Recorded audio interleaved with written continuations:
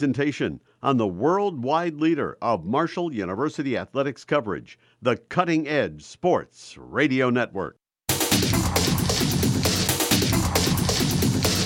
It's time for SportsBuzz, WMUL's weekly sports talk show with a competitive twist. 4 enter, but only 1 will leave as this week's champion of current sports topics.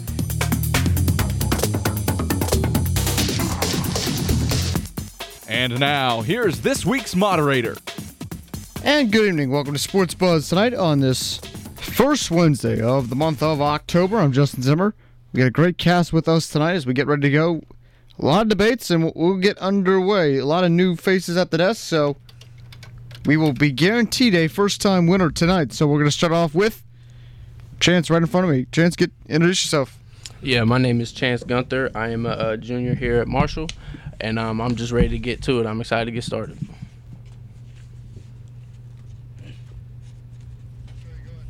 Oh, I'm Victoria Levine, and I'm a Marshall University alumni from Huntington, West Virginia.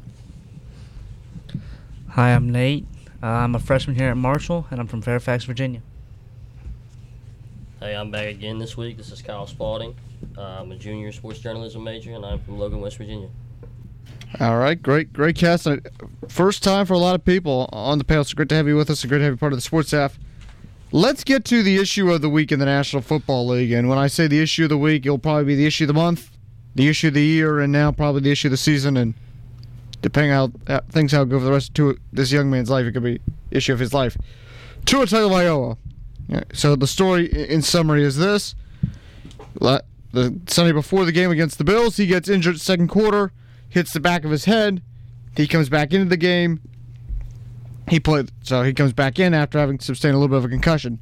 Go to Thursday night in Cincinnati.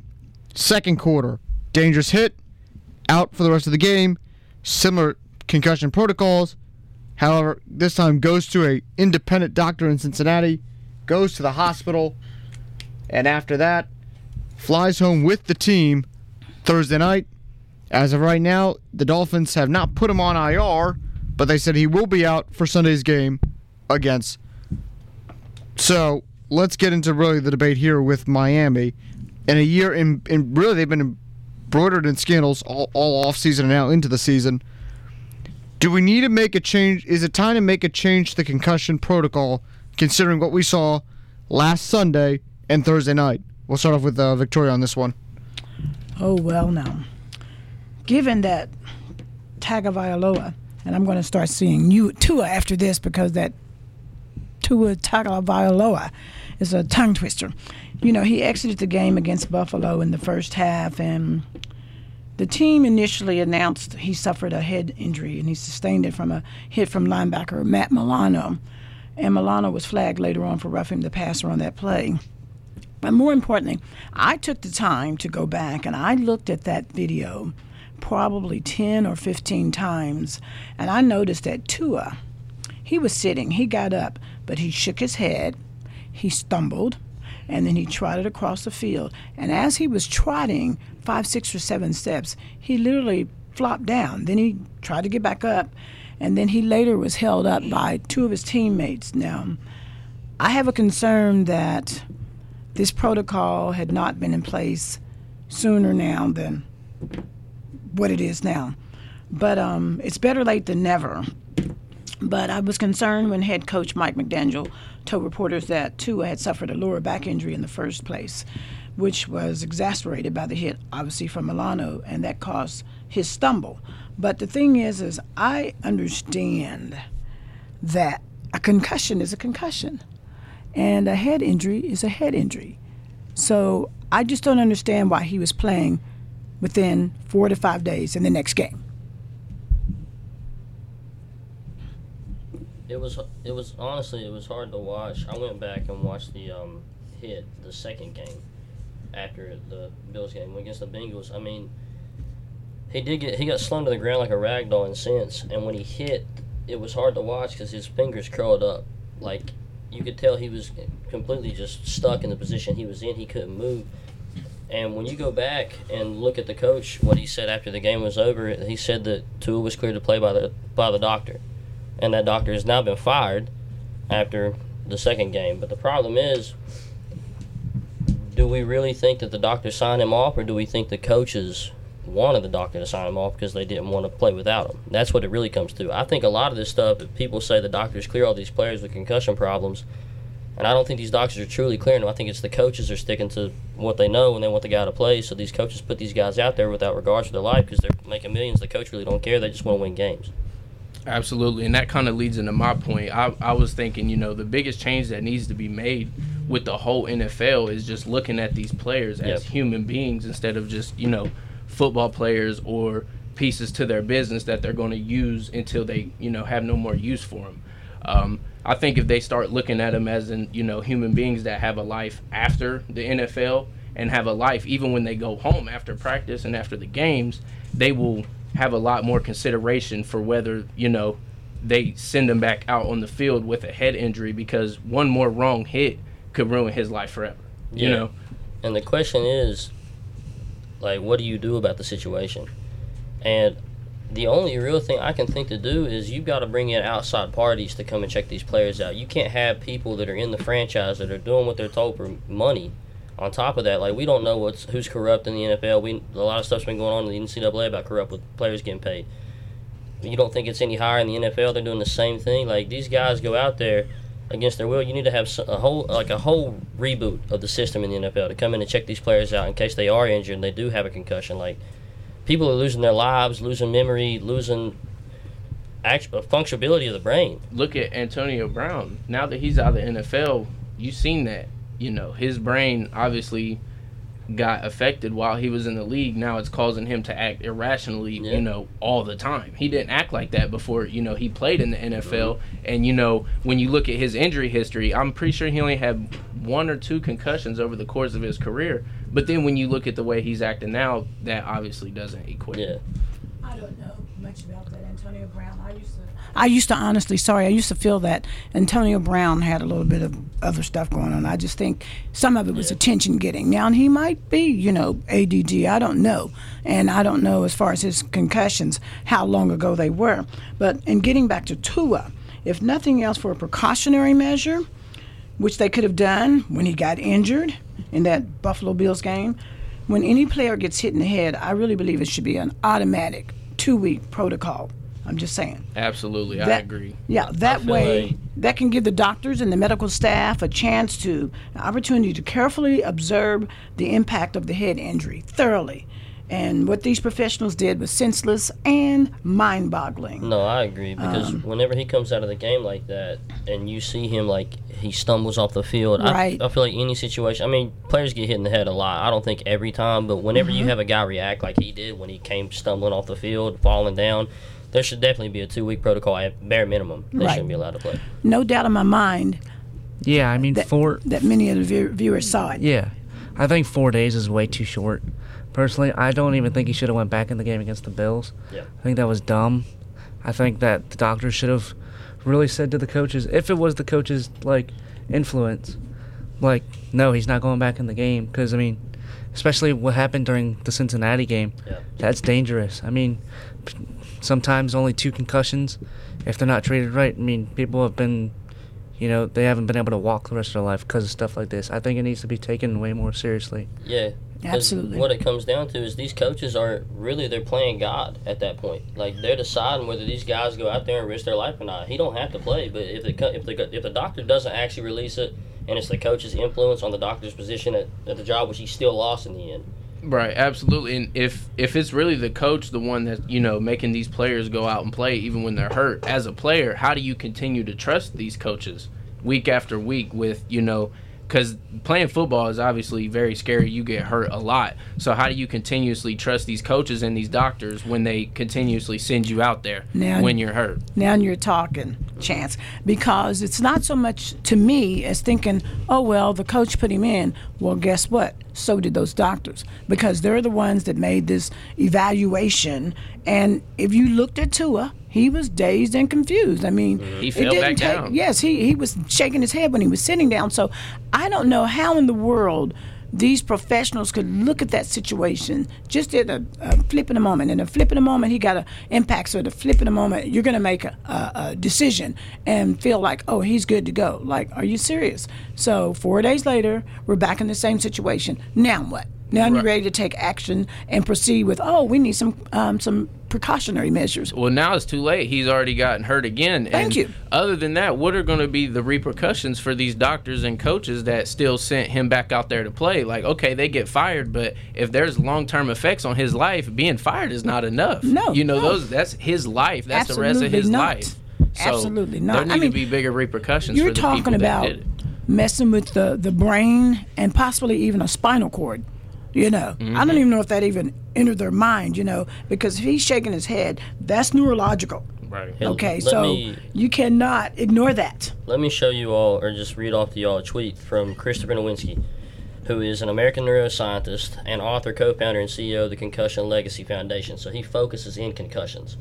Before the game against the Bengals, Chris tweeted, "If Tua takes the field tonight, it's a massive step back for #concussion carry in the NFL. If he has a second concussion that destroys his season or career, everyone involved will be sued and should lose their jobs, coaches included. We all saw it. Even they must know this isn't right." This is before the game against the Bengals.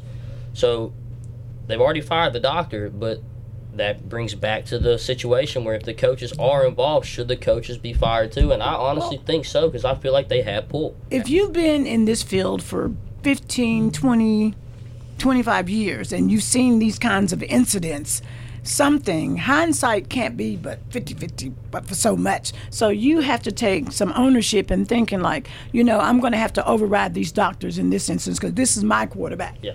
See, this is my quarterback. Right. So I don't think they were even thinking in that measure. Right. The head coach is always supposed...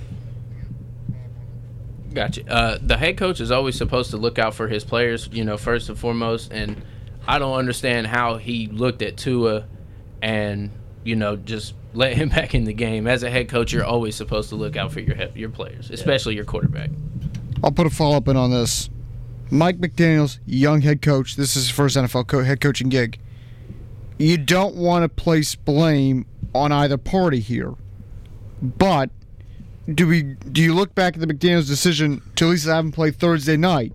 Because you mentioned it, there was a high risk of concussion. The issue I think most people are going to have is him flying home on the team play. So, Nate, how much responsibility, at least as of now, not knowing all the facts, does McDaniels get, at least in some of this, and how this has gone down? I really don't know. I think that's more... I feel like that has to be more collaboration with the doctors. Because, they're the ones that are supposed to look after the player's health in the long run. Well, here's the thing. There just should have been better reasoning behind this situation, period.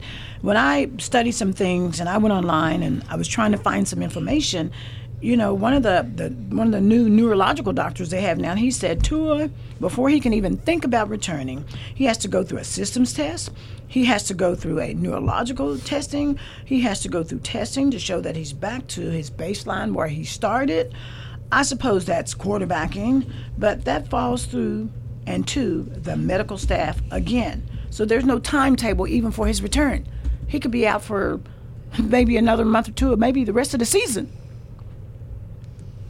Yeah, you never know the long-term effects with these types of, injuries. That's why it's always extremely important to make sure you're looking out and you follow the correct protocols that are... I don't know if the correct protocol is in place right now, but if it's not, we definitely need to get one in there that better protects our players, because Tua is just a prime example of they don't have something in place that's protecting our players. Yeah. And maybe even so, once they institute this protocol, again, like I was alluding to, that head coach should really have some say-so in, even though they said he was good to come back in that game, I think he probably knew conscientiously, possibly he was not. This might be considered conspiracy in a way, but I don't know how much you can put on Mike McDaniel depending on how it comes off from the head office above him. Like, whenever you're in this situation, he's a new coach, first year for the team. So the doctors may not clear Tua, or they do clear Tua, and he's questioning putting him back in the game. You've got the owner of the franchise calling the coach saying if the doctors say he can play him, even if the coach doesn't want to play him. Because the franchise is what makes money off of this guy. So that's when Tua becomes more of an action figure than he does a person. Right. to the guys that are making billions off of them. So it may not be Mike McDaniel's fault. It may be higher up. Right, but Absolutely. isn't it also Mike McDaniel's job to tell that owner, hey, I'm looking out for this player's best interest. Let's look at him as more than a football player, more than a piece of our business, and let's look at his life. And even long term, because even if Tua gets hurt long term, that only hurts the Dolphins long term. Oh, now I they got to agree. look for another quarterback. Yeah. I agree. So it's smart to just go ahead and get in front of it and, just make sure that he's protected in the first No, place. I agree, Right. but that comes down to the owner's morals more than anything, really. Right. That's when Right. responsibility plays a big role. Yeah. And what you believe in. But I mean, at the end of the day, if it's somebody's head, somebody's brain, that's where you need to focus the most and make sure you're doing the right things to get that person safe. Yeah, especially with, so much in the world. We're going to see concussion. We've been seeing it for years now, but we're about to see it constantly with a name like Tua. Dolphins start out 3-0, now they're 3-1 because he got injured. You have a player like that making a name for himself, it's going to be all over everything now. And especially nowadays with mental health being such a thing, like mental health problems, it's everywhere in the world nowadays. And the results of a concussion that isn't taken care of properly is a mental health problem, and it can turn into from 1 to 30. PTSD, anything from that situation. Right, and it's sad that a situation like this had to happen for them to actually start cracking down and investigating on the concussion protocols and everything like that, because I wonder now how many players that don't have big names that have been through this same exact situation that are now retired and have long-term brain problems, but it was never thought about because we don't know their names. They're just the 52nd man on the roster. And you're talking guys that are retiring in 2-3 years in the league. Right, barely making enough money to live the rest of their lives, but now most they of them can't don't. work because Most their of them heads don't. messed They up. really don't make it. And then again, 2 and 3 decades ago, they weren't really this intense with, when somebody had a head impact or injury. They just wanted to win the game and get the money. But you know what? Last night, I didn't even think nothing about a concussion until I thought about when I was on my job.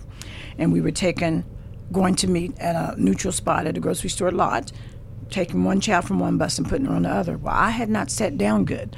The driver just took off, hit a big round stone stump. My head hit the front of the pole where you go up on the step on the bus, fell back, hit the floor, and they said I was on the floor saying, "What happened?" I don't even remember saying that. It's scary. It was crazy. Yeah. The only thing, I've never had a concussion, but the only thing I came close was a high school soccer game. I went for a header, went to head it back, and a kid from the other team that headed forward hit me in the back of the head. My ears were ringing, I was lost, I thought my ears were bleeding, and I come up out of it, they check me, no concussion. So if I'm getting hit head to head in a soccer game, can you imagine what these players who are getting hit by 350-pound professionals, yes. the damage that they're getting done, not only to their head, alone from concussion, but also to their spinal and the neck area when they get rocked like that. And between those two players, they excelled right at 650 to 700 pounds. So you just think about one pounding, you turn around and get another pounding that's 150 plus more pounds than the first impact, which he probably wasn't healed from the initial impact to get the second impact. Yeah, and that's a lot of force going to one thing, too. Yes. Yeah. Your body can only take so much force to it. And when you have numerous hits of 500 pounds of force or more to your head, that's another reason why we got to pay attention to concussions and all that. Absolutely. Yeah. Great discussion on it. Again, it's going to be a developing story. The NFLPA has said they will pursue all legal options on Tua Tagovailoa. I know Kyle's a Steelers fan, so we'll get to this one. And last week he was begging for the arrival of the Kenny Pickett era. At least it got underway in Pittsburgh. Well, did it go well? By some standards, 2 touchdowns, 3 picks, and a late start. Tomlin names Kenny Pickett the new starting quarterback starting this Sunday against the Bills. Is it too early to start Kenny Pickett? We'll start off with Kyle on this one. No, I'm happy for it. I really am. Coming into that second half, you can say what you want, but yeah, he threw a pick in the beginning to Claypool, and to be fair, he threw a bomb. It hit Claypool right in the hands. Claypool somehow barely dropped it. It should have been caught. After that pass alone, he throws another pick, but besides those 2 picks early on, dude played perfect. Had a complete perfect percentage other than those 2 picks. And at the end of the game, he throws a Hail Mary, which is, Hail Mary picks, they don't even really count when you're going for a game winner like that. You got 3 defenders on 1 receiver at the end of the end zone. He also threw for 36 more yards than Trubisky. I mean, I don't even think it's a contest, really. The kid's got spunk. He threw like he wasn't scared. His passes were more accurate than Trubisky on Sunday. And I feel like when you're putting him into the position to play a team like the Bills, you're not putting this kid up against the 4 teams you just played. You played 4 mediocre teams early on in the season. The Bengals had a horrible start. Browns started horrible. Jets somehow won games. And then the Patriots with Mac Jones, who's now out. I mean, I think this is a good first game to put him as a starter because you're playing a guy like Josh Allen. Like, you're watching what's going on in that game. You're learning from him mid-game. And it gives you a chance. If you lose this game as a starting quarterback, it doesn't really go against you that much because you're the young guy playing against a veteran who's unreal and an unreal defense on that team, too.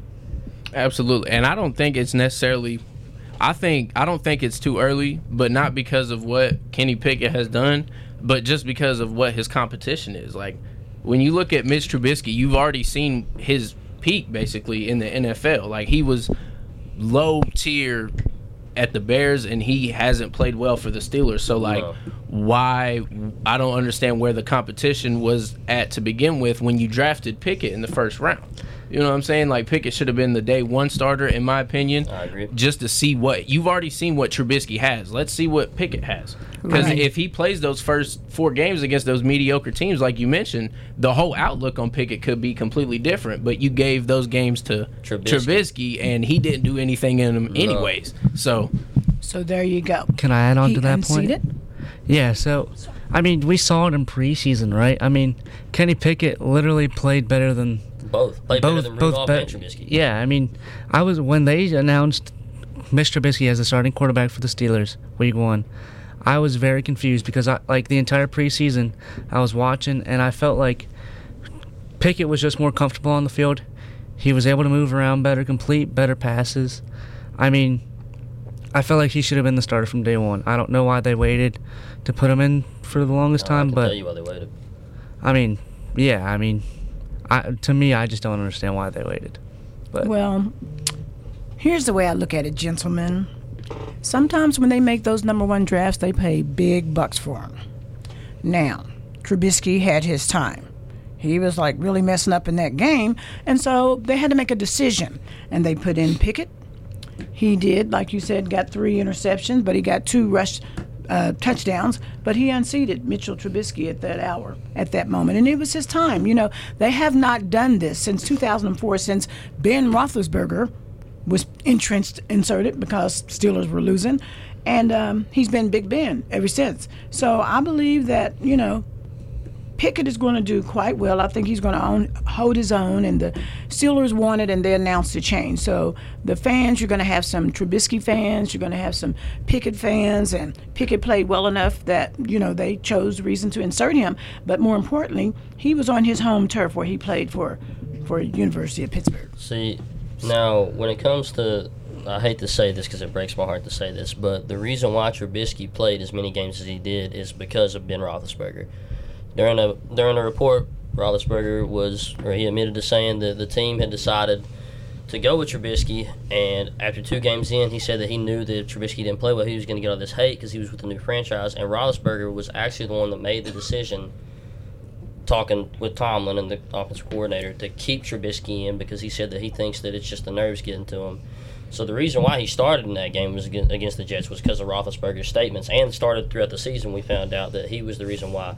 And with Roethlisberger, and like you said, when he first came in the season, it was whenever their quarterback had gotten hurt, whenever Tommy Maddox had gotten hurt. Right. And he came in and played unreal. And besides throw the picks away, because Trubisky didn't even have a bad game in that Jets game. He threw good. The only pick he had 1 pick that game. He threw 7 for 13. The only reason he had that pick is because he threw it to Deontay Johnson, and it went right through his hands. Mm-hmm. I mean, hit both his hands, went over top of him, cornerback picked it off. There's nothing you can do about that. That wasn't really Trubisky's fault. So I don't think he played bad, but you play the whole first half, you only have 84 yards, and this rookie comes in, has 120 with picks, and 2 of those picks were bombs trying to get something to go before the game ended. Okay. Yeah, go ahead. Sure. With that being said, though, you got to keep in mind the Steelers are only winning 25% of their games. Okay, Oh, yeah. so there has to be a shift somewhere, and I think that's why they made the shift. Yeah, and I also think that when you look at Pickett and you look at Trubisky, like Pickett obviously has the way higher ceiling. So I think getting this out there earlier would have just benefited way more instead of wasting that time with Trubisky. And also, Pickett is a lot more versatile than Trubisky is. Trubisky can move a little bit, but Pickett's highlight play of his college career is what? How long was that run? 50-yard run where he fake slid and then got up and kept on running. So like, obviously Pickett is the more versatile quarterback of the two, and you'll be able to incorporate a lot more versatile run plays as well as like RPOs, read options, things like that with Pickett versus if you have Trubisky back there. When they had Trubisky, their offense was the same as the last couple years with Big Ben, just real short passes and run game. They didn't really take many chances down the field, but when Pickett came in, that was almost his very first pass was a bomb down the field. That's what I'm saying. I mean, it's just a lot. He opens up a lot more than Trubisky does. So we're all in agreement he should have probably started, and guess what? With this mindset, they probably would have, could have, should have won all of those games. No doubt. You never know. So sometimes as a head coach, even if it's a gut instinct, well, do we put him in, not put him in? They could have tried that from day one. No, I agree. And the problem is you have 4 close games with all the teams you play. The Browns game ended in the main end, and it's because your offense cannot deliver. We played the Bengals first game and had 5 picks on the previous Super Bowl quarterback in Joe Burrow. 5 picks. Like it was nothing. Yeah, that game was more of our defense than it was the offense. You have 5 interceptions, and you only scored 23 points. You win the game 23-20. You won the game off of a field goal in OT. That should never happen. And it's because you got lucky that the defense played so well as Minka Fitzpatrick blocked a field goal at the end of the game. Like, there's no way you should be in that situation. It was literally defense versus both offense and defense. Yeah, and and there was also no offense at all. And then also the advantage that Pickett would have had in that game as well, that specific game, is he's not scared to launch it. That, and nobody really has film on Pickett. Nobody right. can really game plan for Pickett the way they can game plan for Trubisky. Like, yeah, they have college film, but college and NFL is obviously it's not the same playbook or anything. Yeah, it's completely different. But you actually have NFL film of Trubisky that you can study, know his tendencies, know what he's going to do. But Pickett, he's just coming in, fresh off of college. You don't really know what he's going to do, how he's going to do it, or if he's going to be any good at it. And that's an excellent point. And that's what I'm saying, because when you have a guy like Trubisky, I said this last week on the show, every time that he's on the field, it's the same thing. It's a short screen pass, it's a rush by Harris, it's a rush by Trubisky because he somehow just spends 1 second in the pocket. He's got blockers, but he still just takes off. He doesn't even look. He scans the field one time, rushes 3 yards, gets took down. If he does throw the long ball, it's way over their head, or their defenders like Pickens had to reach back and grab it over his shoulder, falling down. None of the passes were good, so every team we played for those 4 games were pressure defense. Right. They played the close game. They played close. There's no reason to play back if he's not going to throw it. And when he does throw it, it's nowhere near where it's supposed to be. You won't see that out of Pickett. It'll be a totally different ball game. Because he's going to throw the ball, run the ball, or do something, come out that pocket. Yep. Now where Pickett has shown that he'll throw it down the field, though, that'll also open up the run game for Harris to get going, because we all know he's a great back. It's just hard to run when there's 8 in the box, ready, just sitting there on the run the whole time. And what you said, that people don't understand how much that pass, I don't care if he threw a pick. That pass that he threw after getting first completion on 4th down this whole season, by the way, was whenever he ran that little 1-yarder, and then the next play threw that bomb to Claypool. When you got a rookie coming out on his second first down attempt and launches a 60-yarder to Claypool, that pass should have been completed. Claypool just muffed it. I mean, really. So you got this rookie comes out and launches a 60-yarder just because he feels like it. That's a statement. Like, you don't know if this kid's going to do this the rest of the season. But it shows his confidence. Yeah, that's what I'm saying. It shows his confidence. Shows his comfortability as well. Yeah. But I think that also helped. I think it also helps the fact that he played at Pitt for 4 years. Yeah. So, I mean, it's like... hometown hero. Yeah, I mean, he's on the same field, same atmosphere. I mean, different leagues, but, I mean, still. All right, great discussion there. Sorry, I queued up the outro a couple seconds. I was going to break, but anyway, interesting stat there with the Steelers. Their margin of victory and their total margin of their final scores this year between their score and the opponents after 4 games, 5.5. So maybe a change is what the doctor orders for the Pittsburgh Steelers. When we come back, Is there a quarterback battle brewing down in Big D? And is Aaron Judge on his way to the Hall of Fame? That and more on SportsBuzz coming up right after this.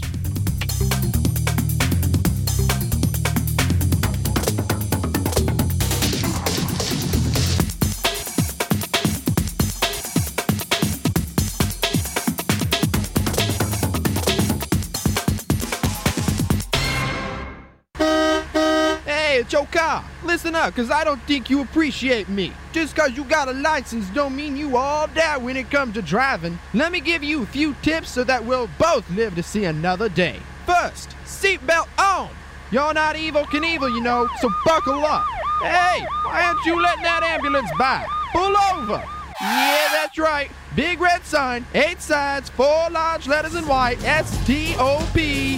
How about doing what you told for a change? And turn that music down. No need for it that loud.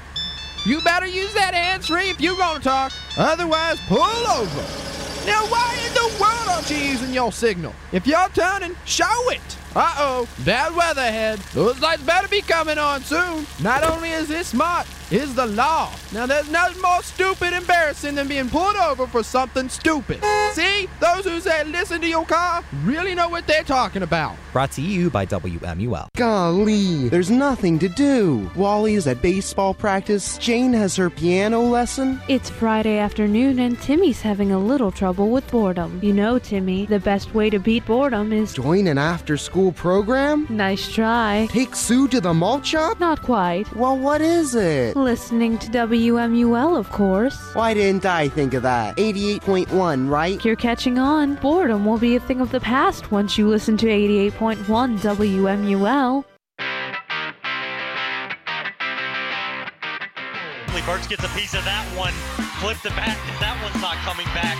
Blakely Burks is going to get a 3-run homer. Elmore will pull up for 3. He did get fouled, he knocked it down!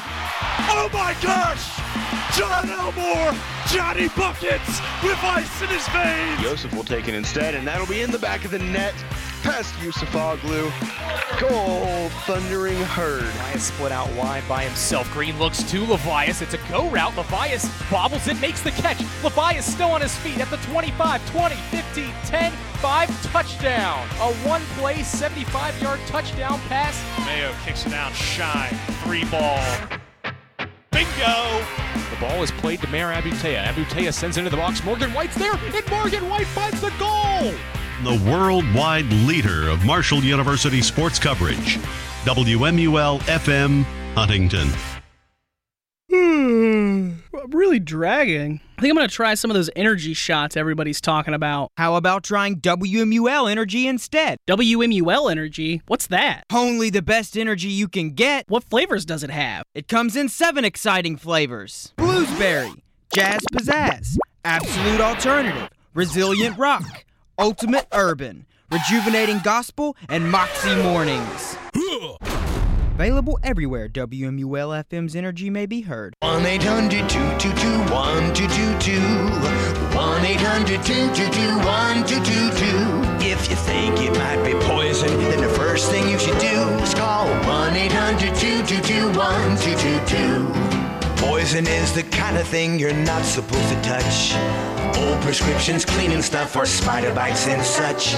If you swallowed something bad or think you took too much, call the Poison Control Center hotline with the people you can trust. For poison emergencies or just questions, the Poison Control Center hotline is here 24/7 with the expert help you need.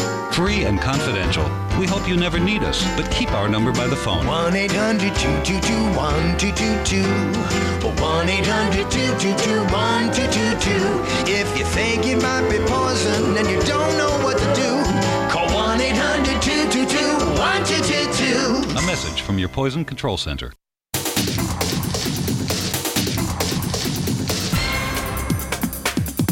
And welcome back to Sports Buzz on this Wednesday night. Justin Zimmer alongside Victoria LaFon, Chance, Nate Courtney, and Kyle Spalding.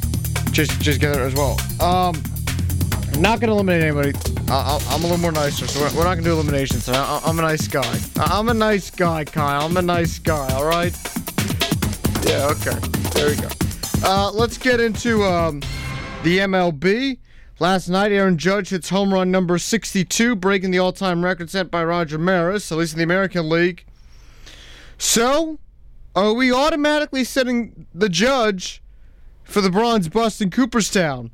We'll start this one off with Nate. I think so. I mean, if you're good enough to break the American League home run record, I feel like you should be. I mean, and he's all, like, aside from that, though, he's just a great player. So I think if he continues to play like this and continues for the Yankees, I think he'll have no problem getting on into the Yankees Hall of Fame. Yeah, I think just this season alone should put him in there because that record was, in place for 61 years. So that obviously means it was a pretty rough record to reach. And for him to do that, I think that is enough, And also, he's had good seasons before, and I'm sure this won't be his last good season. So I think he's pretty much a lock on the Hall of Fame. I don't know about that. I don't think he's Hall of Fame yet. Fun fact, though, by the way, that record prior to him breaking it was 61 home runs. It was 61 years ago in 1961. Yeah, that's wild. That's pretty cool, man. But I don't know, man.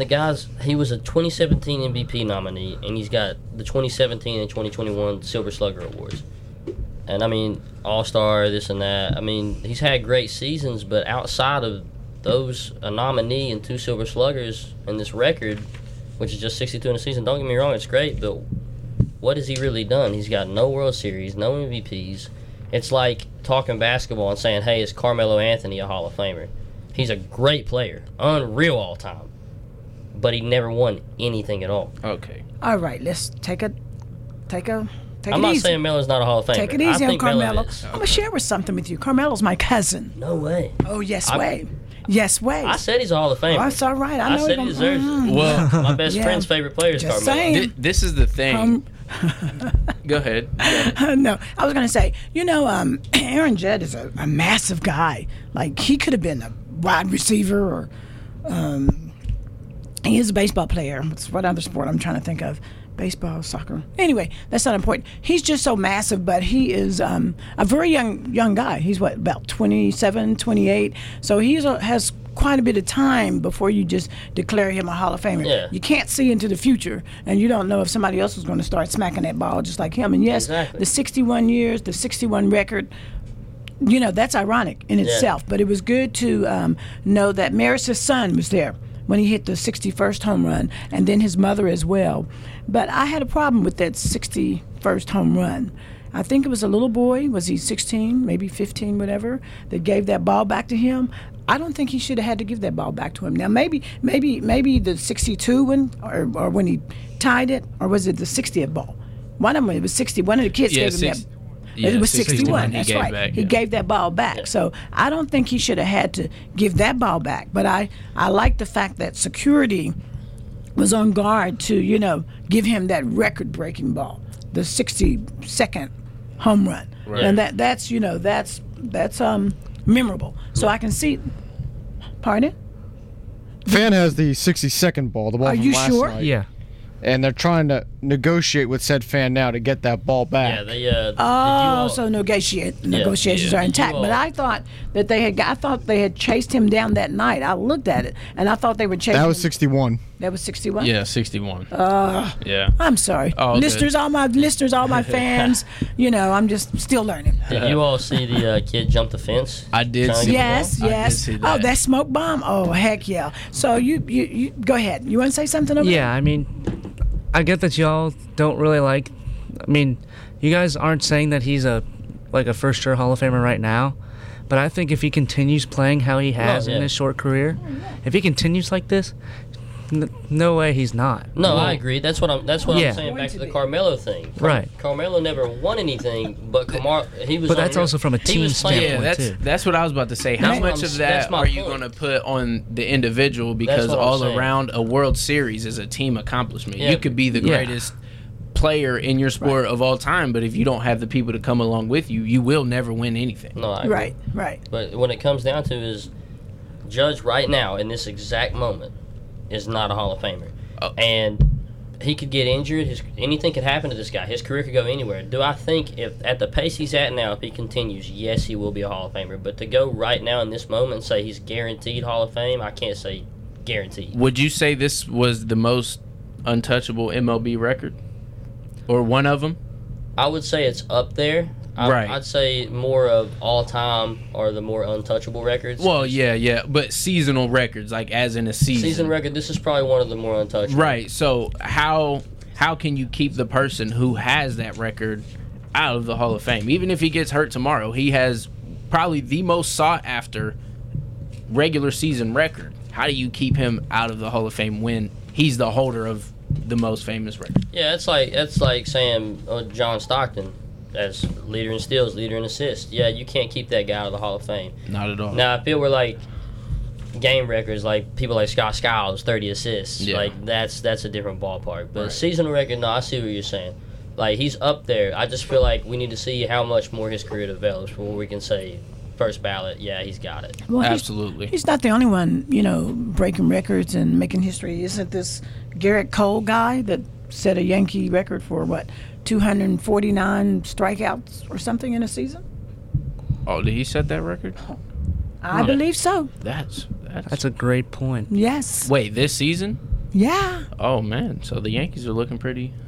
They're looking all right. record-breaking all around the whole organization. They're looking all right. And they're still not the best record in the league with a team like that. It's crazy to me. Yeah, that is. Well, wrong. that's that sometimes shows, so it's just like your example of my cousin Carmelo. Yes, great player. He can handle his own, but he's not been on a winning team. But then I think what really, even though we're trying to talk about a lot of different things, I think what really hurt Carmelo was the fact that they were tossing him around on these different teams for like 2 years, and then one team, I can't remember what it was, but I know it was Donovan or one of them D's.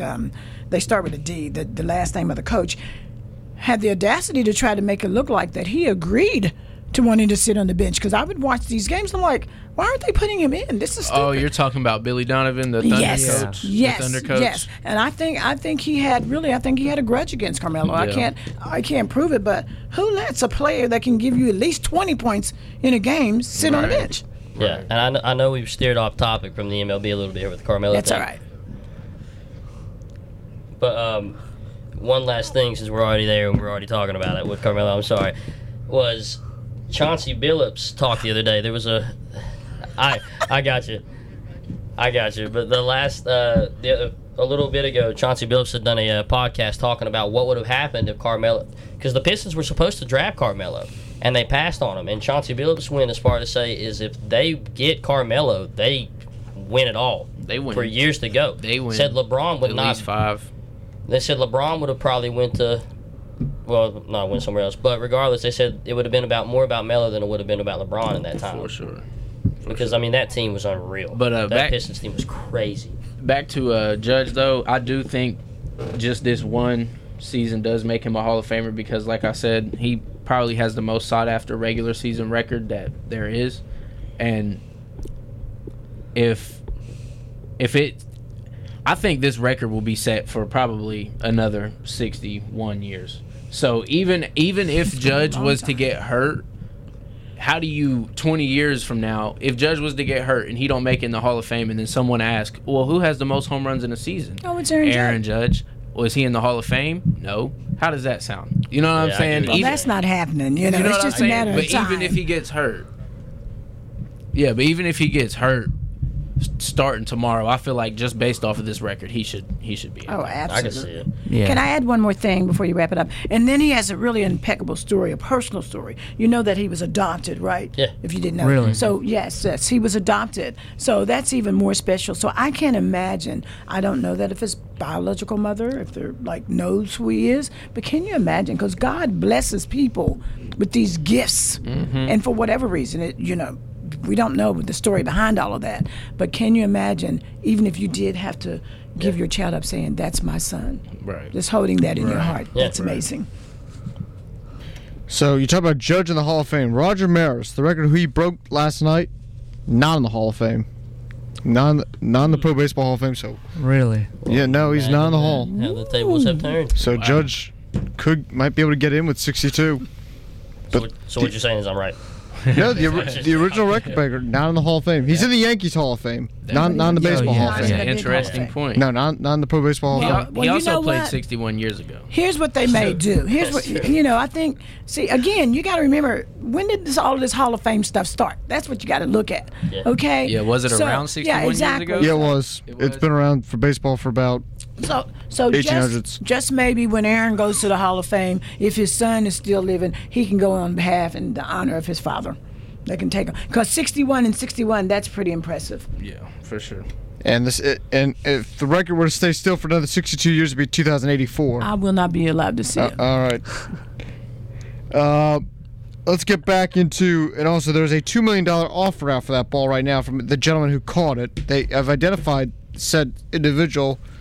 He's already been offered $2 million to. That's right. I need. Yeah, I saw that earlier. I need 10. Oh, no doubt. With a record like that, to get that ball. Probably get $5 million off of that ball. I'd have me an attorney and I'd be negotiating. Because he has to have a life. This child or whoever it is has this ball. People are going to be following him, harassing him. He's going to have to probably upchuck and go somewhere else to another country. Security, all kinds of stuff. Yeah, so you have to have. You got to have some moolah to take care of that. All right, so let's continue in Dallas. But this time over to football. Mike McCarthy and Jerry Jones seem to be at odds over their quarterback situation. Mike McCarthy says there's no quarterback competition. That's right. What does Jerry Jones say? Yes, there is. So, what is these Dallas doing surprisingly well without Dak Prescott? Should Dallas rush Dak back from his thumb injury? Dak says he's good to go. Let's start with Chance on this one, because right now you have the owner and the GM of the Cowboys, GM Jerry Jones, and the head coach at odds over Dak Prescott. Right, and I think it really just depends on Cooper Rush. If Cooper Rush continues to play good, I feel like they should rush Dak back, because a quarterback controversy is the last thing you want in Dallas, especially with Jerry Jones as your owner. Everybody knows he's very out there and open in the media. He's going to stir up the controversy as much as possible, and that only hurts the mindset of both of the quarterbacks that you have. Maybe not Cooper Rush, because his mindset is already as a backup quarterback, but Dak Prescott thinks that he's, your guy, and when you're showing him that he really may not be your guy, that could potentially affect his play on the field. And then you go back to Cooper Rush, and then, it could just all end up in a mess if Cooper Rush continues to play well to add to that controversy. I just don't like that, to be honest with you. Why would you take somebody out that's doing so well just to put your starter back in? Well, they paid him $75 million last year? I mean, to be honest, though, why would you kill the momentum? If Cooper Rush is playing so well, and he's one of the only undefeated quarterbacks in the league besides Jalen Hurts, why would you take him out? I get it, right. Dak. He's popular and he's he's their set in stone starting quarterback. But is he? If you keep playing Cooper Rush, is he? And this is what I gotta say about that when it comes to Dak Prescott and Cooper Rush. So Dak Prescott comes back, he's healthy again.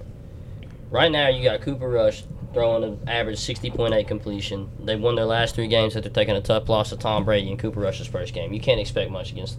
He's playing the GOAT. You're going to be nervous in that sense. But then you win your last 3 games against Cincy, which is last year's Super Bowl team, Giants, Commanders, who haven't had a bad start to their season. Cooper Rush has played consistent and threw for over 200 in every game except for that Buccaneers game. Right. And back to your point, Nate, though, you said, why would you do that?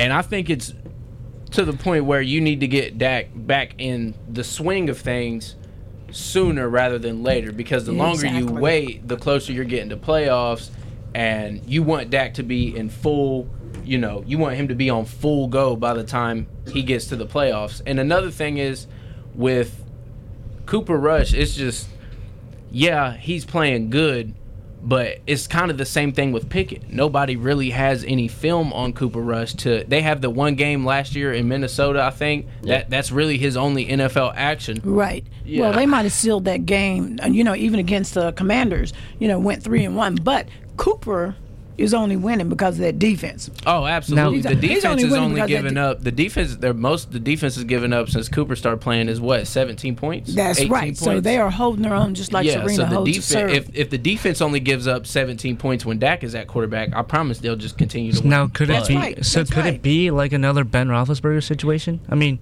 didn't Tom? I don't think it's going to be. I'm I sorry. mean, wasn't Tommy Maddox only out for a few weeks? Like when? Or was he out? Brady for the and yeah, exactly. Like, why would you? Bledsoe. This is where I'm Bledsoe, coming yeah. from. Like, why would you? Like, I get it. Like, he wasn't the starter at the beginning of the year, and like they didn't ever intend him to be the starter.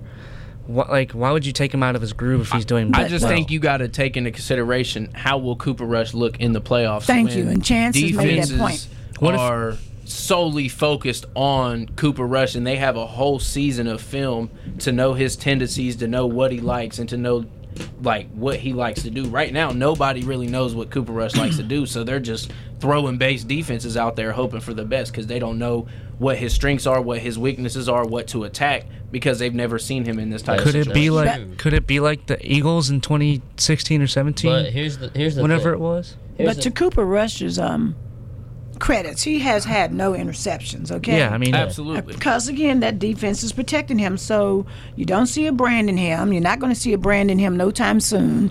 Everybody knows about, Dak Prescott, what he can do. And the thing is will Cooper in a playoff, if they make 1 or 2 or 3, will he be able to think on his feet like Dak? I don't believe he will. I mean, could it be like another Nick Foles thing with the Eagles? See, this is my thing right here, is the Cowboys have been known for years past, Jerry Jones and the Cowboys, to make horrible decisions when it comes to the roster and the team, who to start, who to play.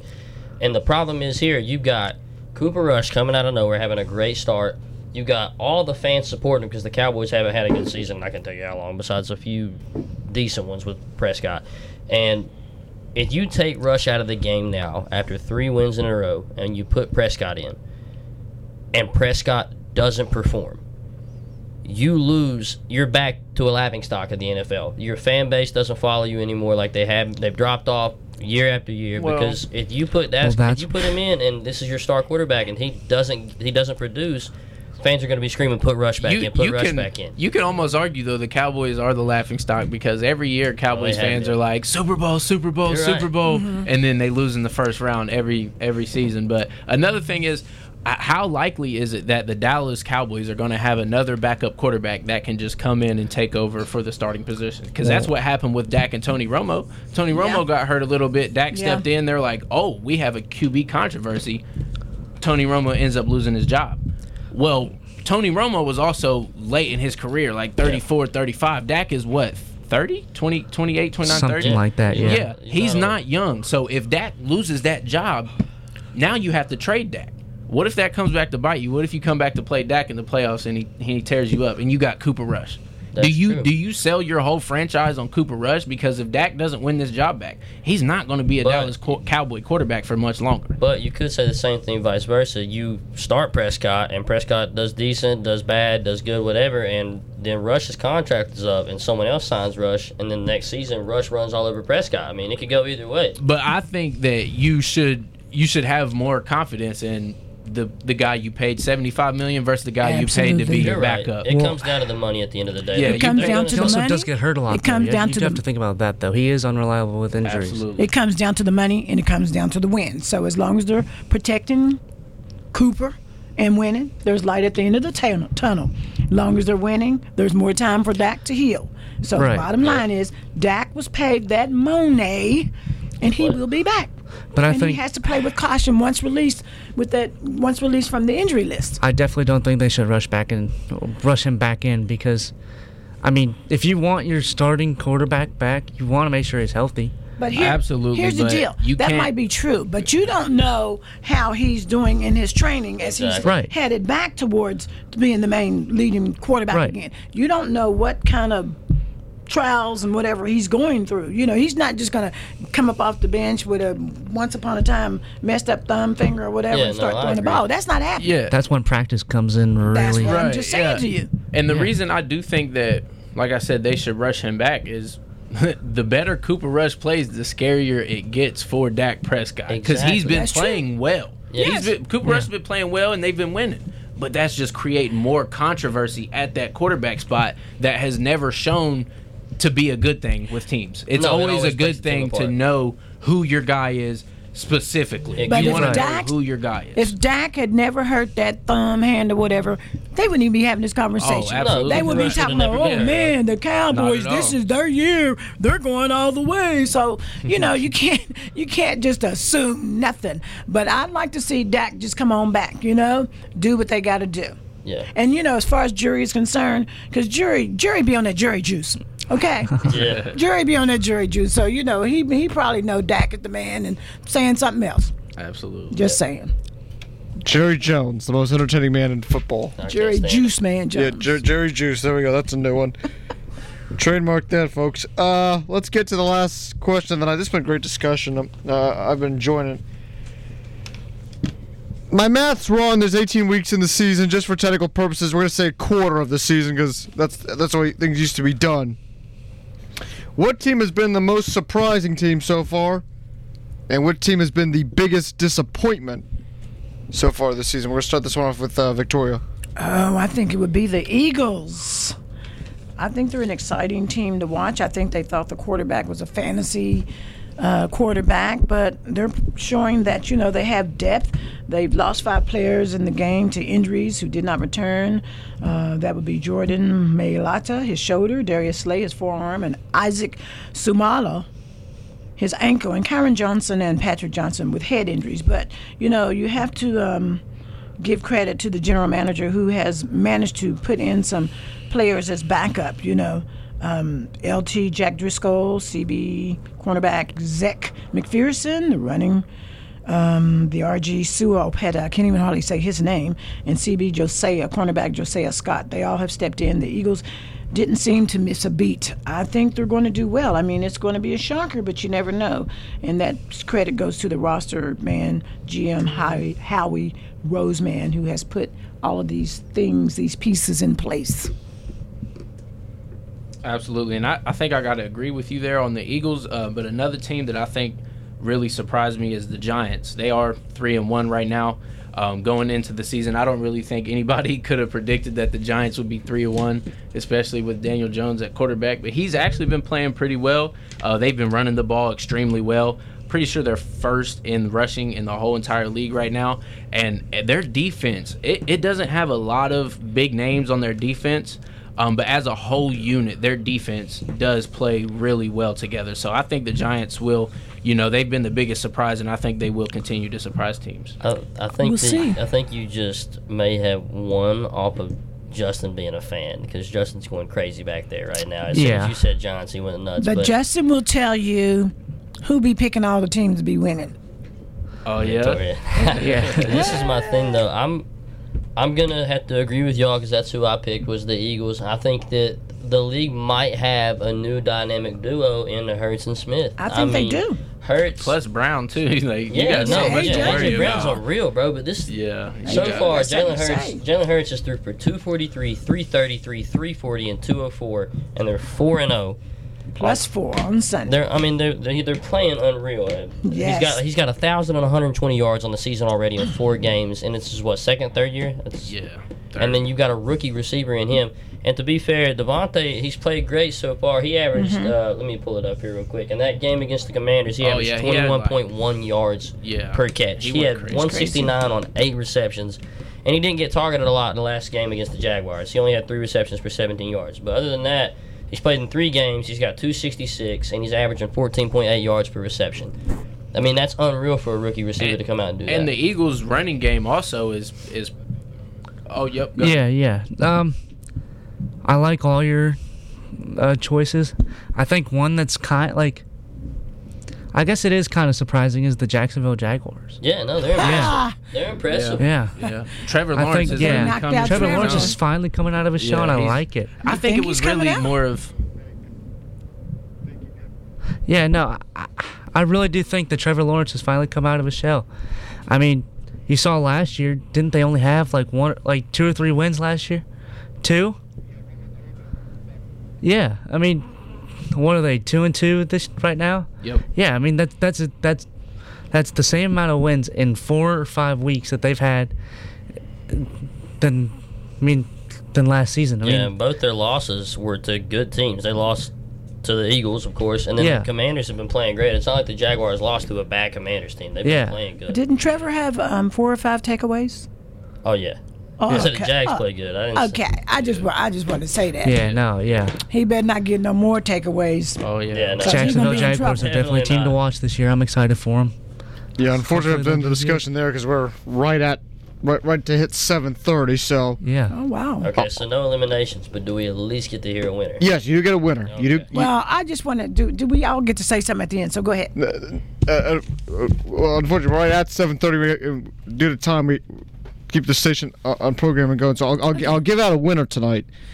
And that's gonna be Kyle. I thought Kyle had elegant points tonight. I really did. I think you got a chance. A little excited there on my New York Football Giants, but it's okay. I mean, don't worry. It's the Giants. They'll screw it up somehow. I'm not worried at all. It'll be a wild card at best for the New York Football Giants. It's better than last season. Well, we're done with the boat picture. The boat picture curse is over. Unless they want to hop on another boat and take another boat down New York Harbor, we're good. So, for Chance Gaylor, Nate Corning, Kyle Spalding, Victoria Levon, I'm Justin Zimmer. SportsBuzz will not be on there next week due to Wednesday Night Football, but we'll be back in 2 weeks' time. Thank you for listening, and have a great night.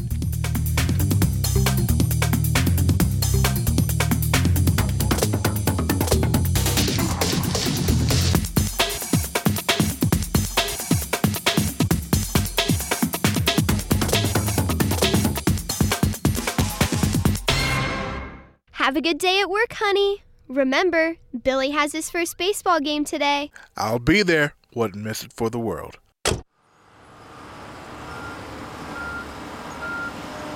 Hey, Mike, watch out for vehicles today because we weren't able to close off all traffic for the stretch of road we're resurfacing today.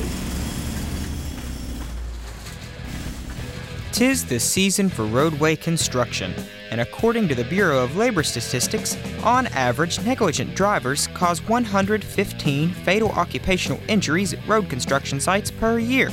So, when you come across the orange cones and flashing lights, remember to slow down. Let's make certain our construction workers get home safe, so Mike can catch Billy's first baseball game. Hey, Dad, you made it!